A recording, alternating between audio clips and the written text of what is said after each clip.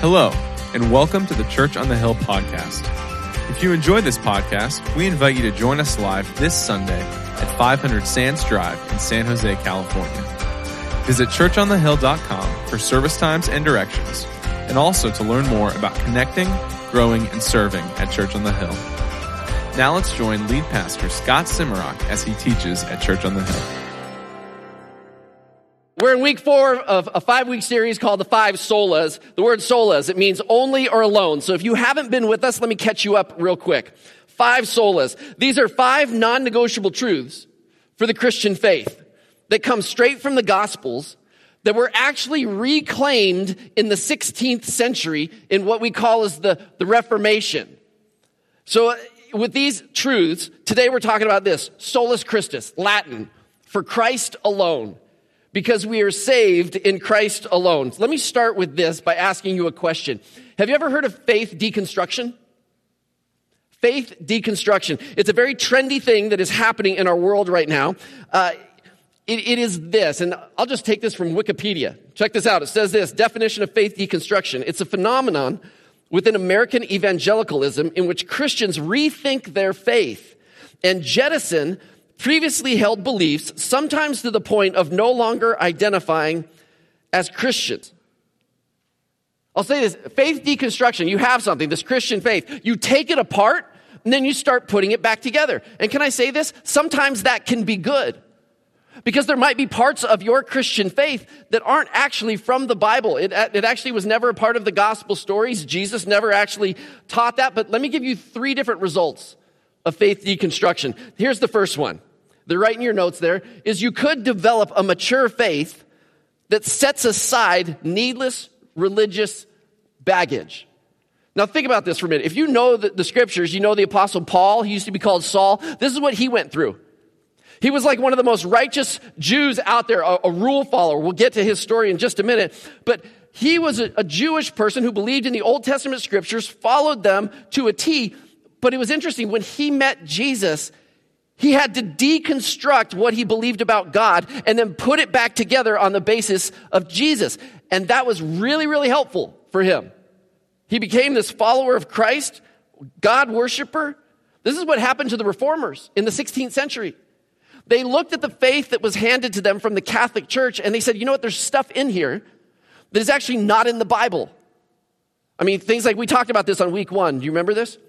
It was the concept of how do you purchase indulgences so that you or family members can get out of purgatory early, where it's kind of burning the sin off you before you go to heaven. And they asked the question, well, what does the Bible say about that? And the answer was nothing.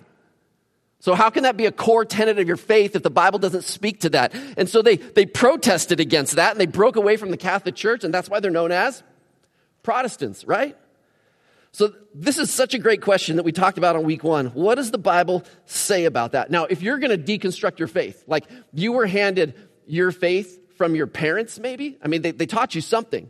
It could have been being an agnostic or even an atheist. And you received that, and now you're hearing these truths about Jesus. I mean, you're here for a reason, right? And you're hearing these 5 non-negotiable truths.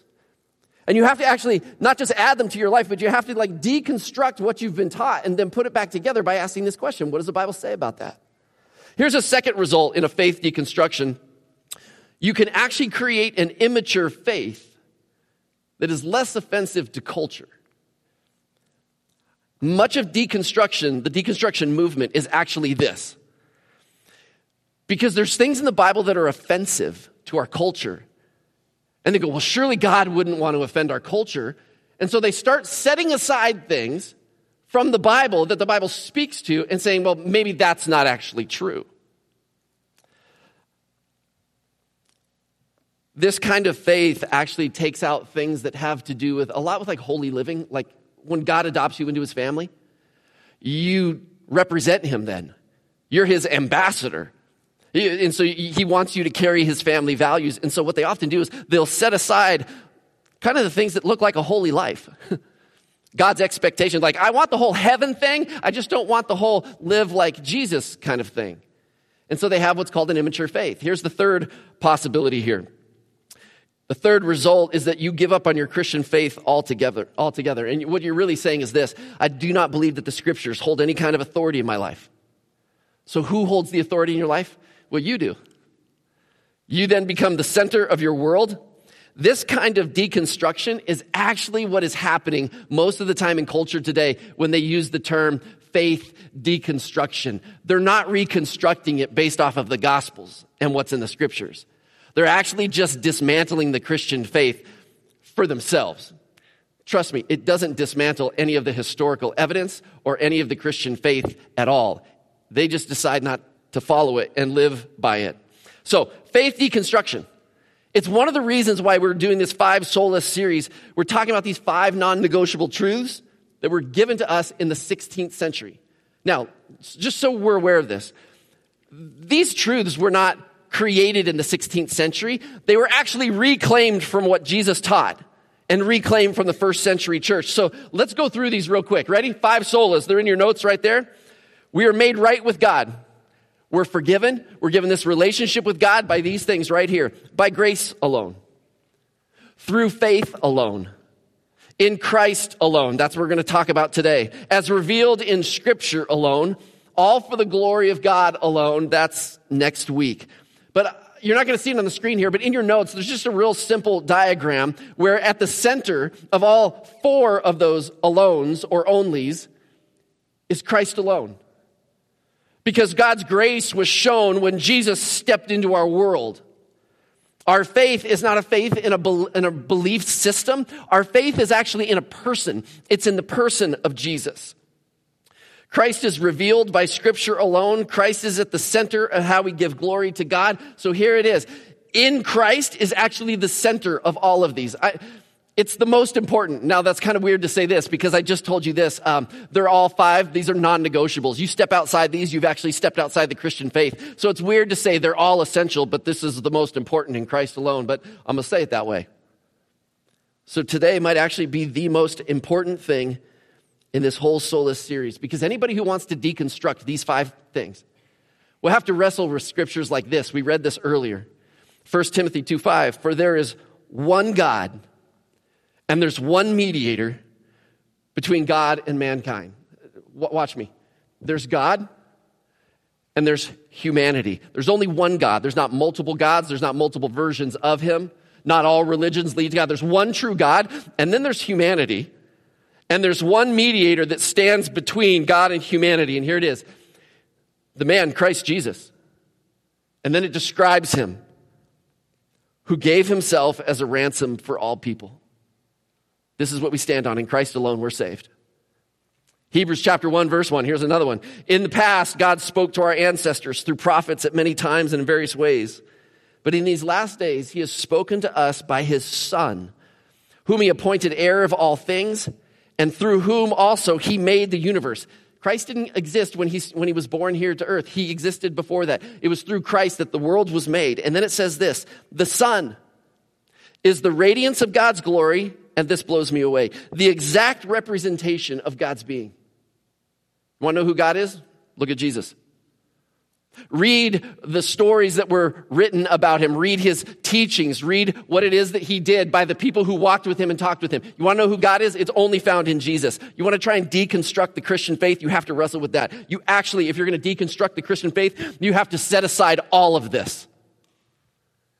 We don't get to pick and choose what we want to believe out of here.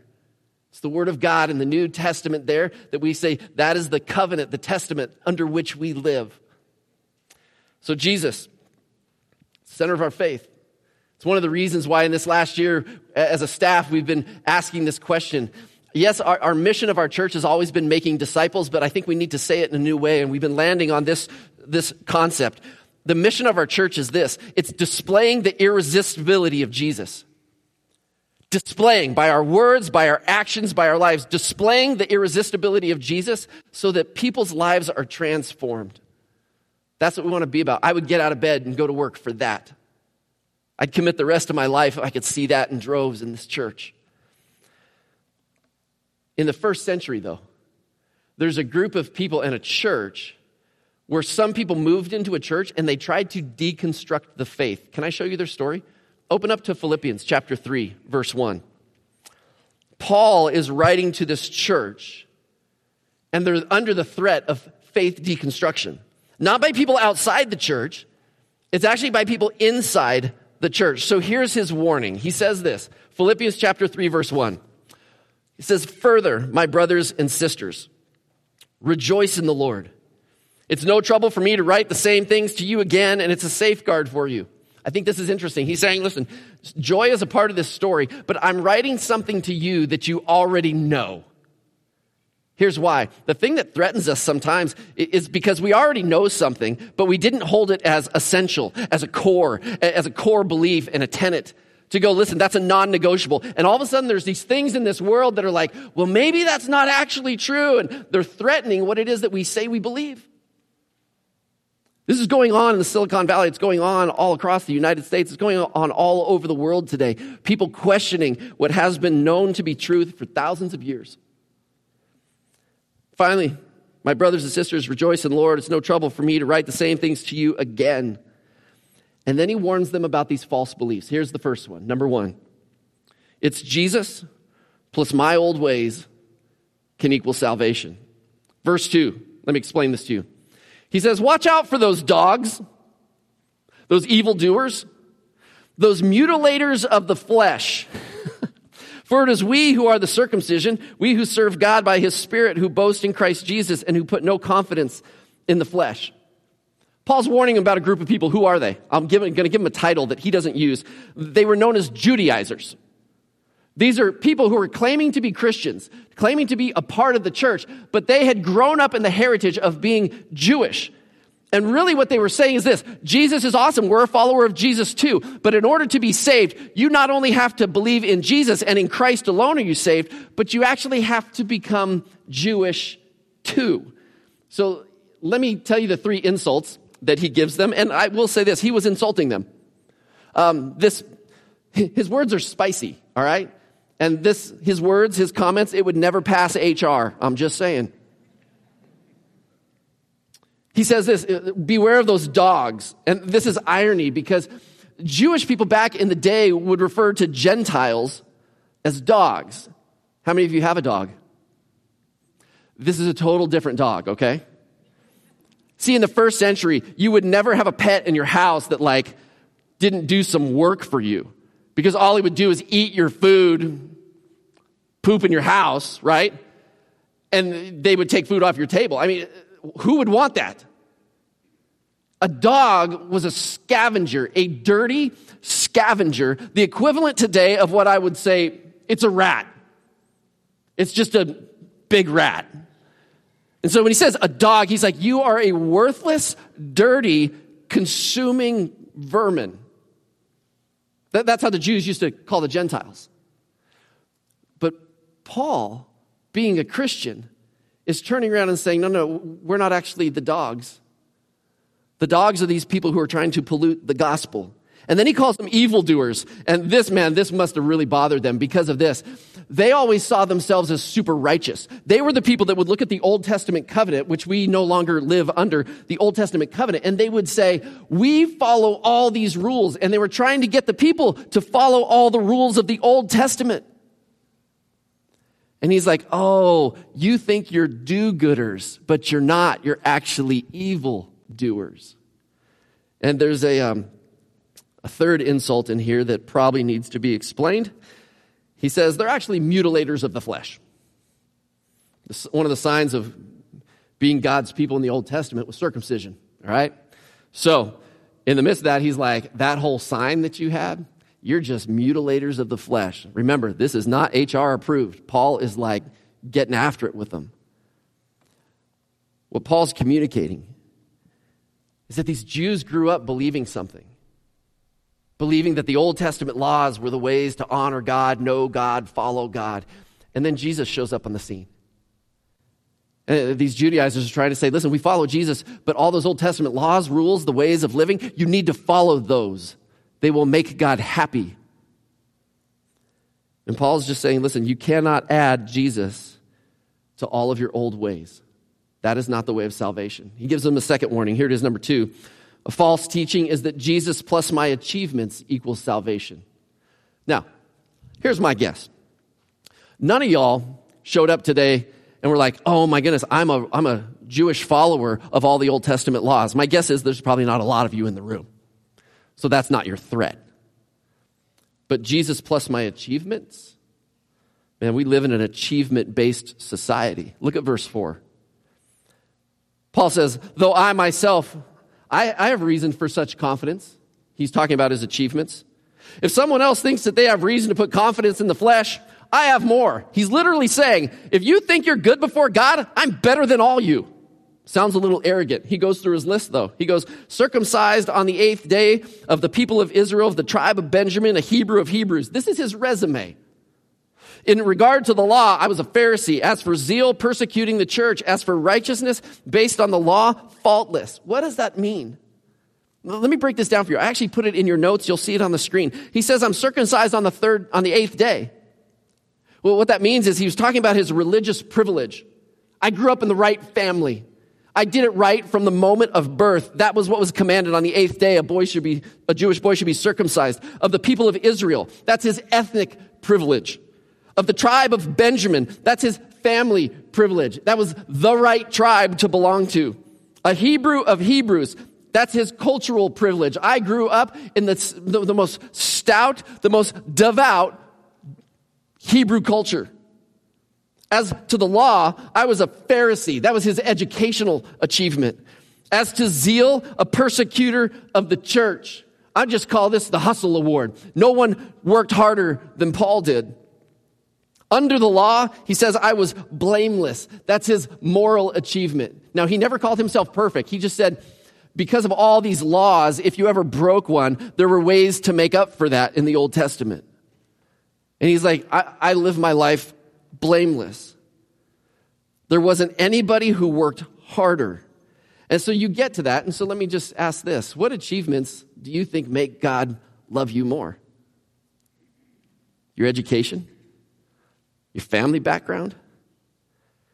Maybe you grew up with very little and you pulled yourself up by your bootstraps and you made it happen and you were successful. You're super proud of that. Why wouldn't God love me? Paul takes all the good things that he's ever done and all his privilege, and he turns them around. Look at point number 3. Jesus plus something, whatever you want to add to your faith in Christ, it actually ends up equaling nothing. You will find yourself bankrupt. But Jesus plus nothing that you add to it actually equals salvation. Here's where he turns this all around. Verse 7. But whatever were gains to me, all my privilege and all of my achievements, whatever were gains to me, I now consider loss for the sake of Christ. Verse 8. What is more, I consider everything a loss because of the surpassing worth of knowing Christ Jesus my Lord, for whose sake I have lost all things. I consider them garbage. In the Greek language, garbage is a very soft form of saying this. Once again, Paul is getting spicy. He's saying everything that I've achieved is nothing but crap. That's what it says in the Greek. That I may gain Christ and be found in him, not having a righteousness of my own that comes from the law, but that which is through faith in Christ. The righteousness, the right standing with God that comes from God on the basis of faith. He writes this, verse 10. I want to know Christ. This is a man who's been following Jesus for years. And he just keeps saying, I just want to know Christ. To know the power of his resurrection and the participation in his sufferings. Becoming like him in his death, meaning I don't own my own life. Whatever he wants to do with me, he can pour me out however he wants. He can spend my life however he wants. I follow him. He's not just the one who saved me. He's my Lord. He's my boss. He's my guide. He's my master. I follow him. I want to become like him in his death. And so somehow attaining to the resurrection from the dead. He's saying Jesus plus something equals nothing. It's garbage. It's trash. Now, we would probably never use this term, like, yes, I just want to add things to Jesus so that my salvation has, merit. But you know what we say? We say things like this. How could that person be a Christian? And how do you finish that sentence? How could that person be a Christian and vote that way? How could a person be a Christian and have those political beliefs? So people start adding to their faith. Like, how could they go to that kind of a church? How can they not show up to church enough and call themselves a Christian? How can they not follow all the rules and it's legalism? And we add to our faith purity. We add to our faith baptism. We add to our faith denominationalism. Oh, you got to go to the right kind of church. See, people start making non-essential theology essential. I'm going to read to you something by a theologian by the name of D.A. Carson.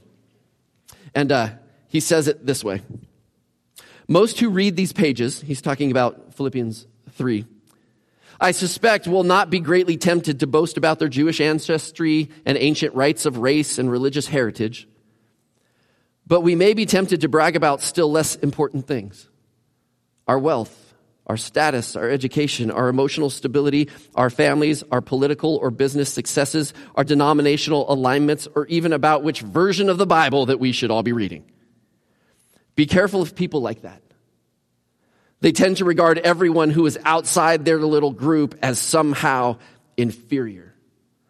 Somewhere along the way, they inadvertently or even intentionally and maliciously imagine that faith in Christ Jesus and they delight in him as in him is a little less important. Their delight in him is a little less important than their personal accomplishments. They value Christ less and they value who they are and their achievements more. He goes on to finish with this. Instead, look around for those whose constant confidence is Jesus Christ, whose constant boast is Christ Jesus, whose constant delight is Jesus Christ. Jesus is the center of their worship, the center of their gratitude, the center of their love, the center of their hope. Emulate those whose constant confidence and boast is in Christ Jesus and nothing else. Our salvation, our standing before God, your standing before God, your innocence, your acceptance is dependent on one thing and one thing alone, and it's Christ alone. You add to it, and you're defiling it. His death on the cross for our sins. His invitation to join him in a relationship where he's not just our Savior, the one who saves us, but he's our Lord, the one whom we follow. That's what Christ alone means. Now, each week I've tried to land on just a few implications of this. Let me give you just a couple. Solus Christus, Christ alone. It means we actually must be really clear about salvation. I, years ago, got connected with an organization called Young Life. Love it. They would, instead of waiting for high school kids to come to the church, they would actually go to the high school, be coaches, and volunteer on campus to build relationships. And they would always say this, we want to go into their world and earn the right to be heard. We want to earn the right to share the gospel. And I fully believe in that. However, our times have changed. They've changed a lot. If I wanted to go onto a high school campus today, I couldn't even get on there, right? They'd be like, who's that old guy getting on the school campus? Lock him out. Turn on a siren. But something else has changed. People on social media, people in interactions, they've actually become really blatant and bold about proclaiming things that they believe. They're not shy about it.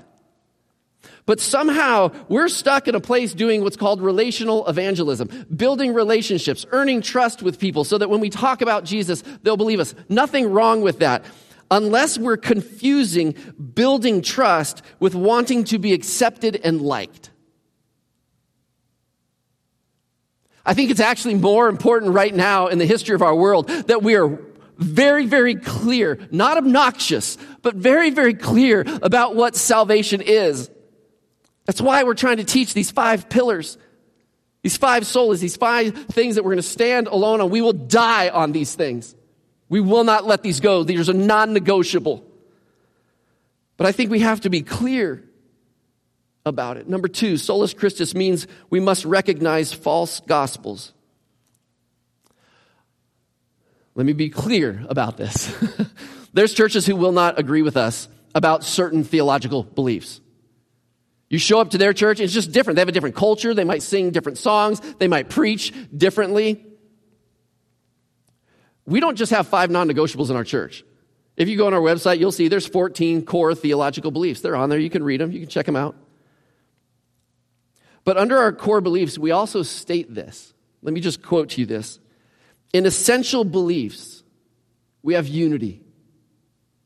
Man, you want to roll with us? Man, you want to belong to this family? Here it is. Like, we're all in it. We have unity in these beliefs. We believe these things. It's not like, you know what? Those 5 things, I'm in on 4 of them. Like, one of them, I'm not really down with that.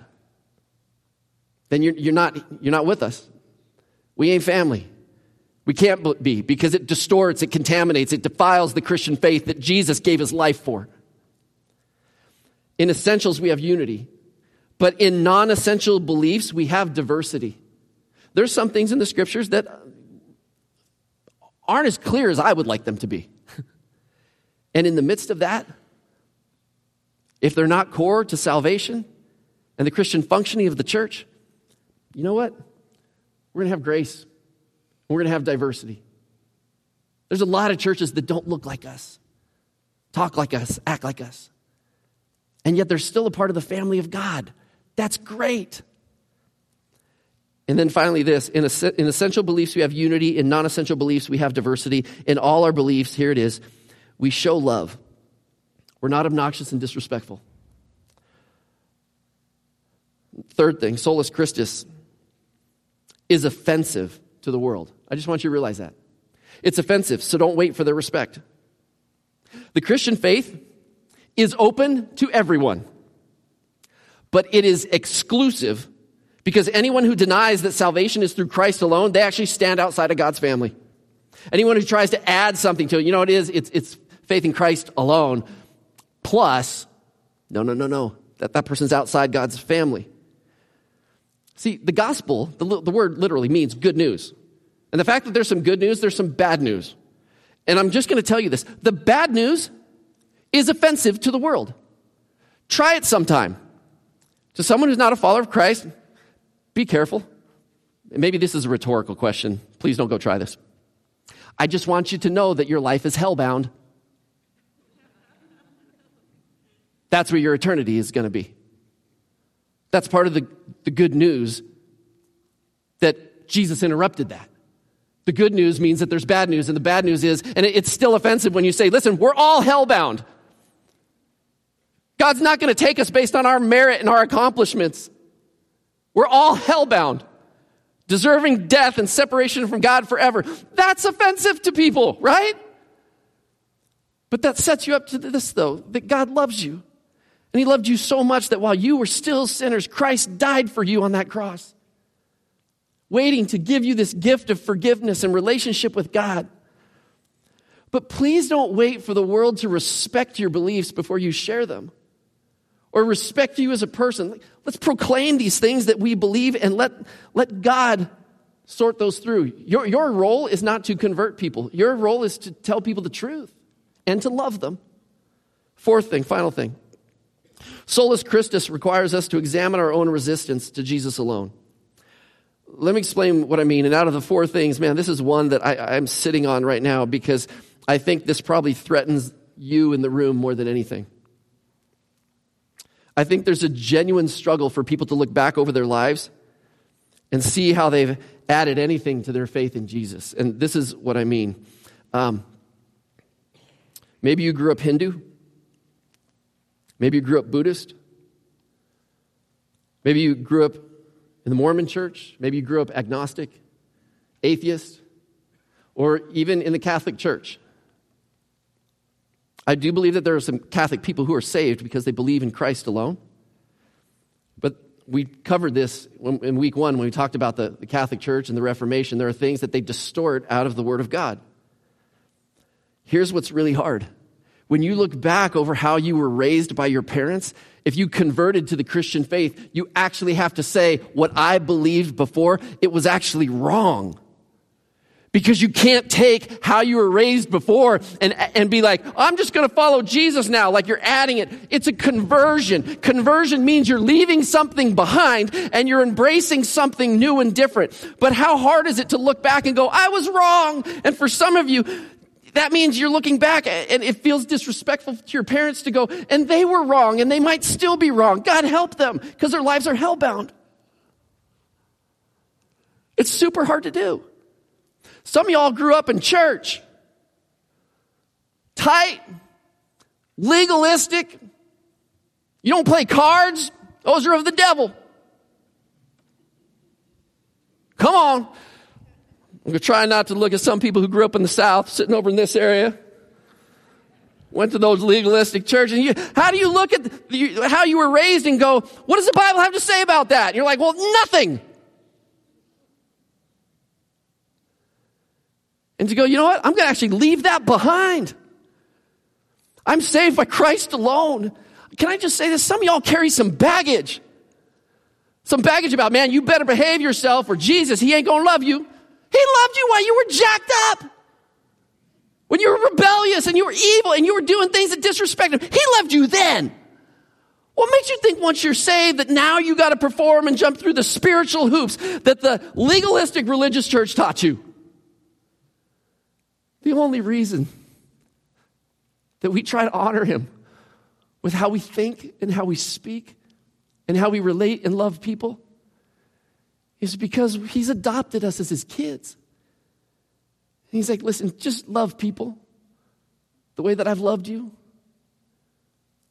And grab onto these truths of Scripture and share them with people so that people's lives are transformed. I think each week I've just tried to do this with you. I've tried to give you one question. Let me give you one question because I'm out of time here. My question that I would love for you to think through and try to experience all week is this. Because Christ alone saved me and dwells in me, how shall I live? Now, I don't want you to mess this up, okay? Don't mess up my really good question. Because Christ alone saves me and he lives in me, how should I live? Let me get very practical. How then shall I raise my kids? See, if I asked you to, don't do this right now, because I don't have much time. If I asked you to open your phone and look at your calendar, what's on there? I got a nail appointment later in the week. It's going to be fantastic. If I live in Christ alone and he lives in me, how then should I treat the person doing my nails? Some of y'all got a job this week. You're going to go to work.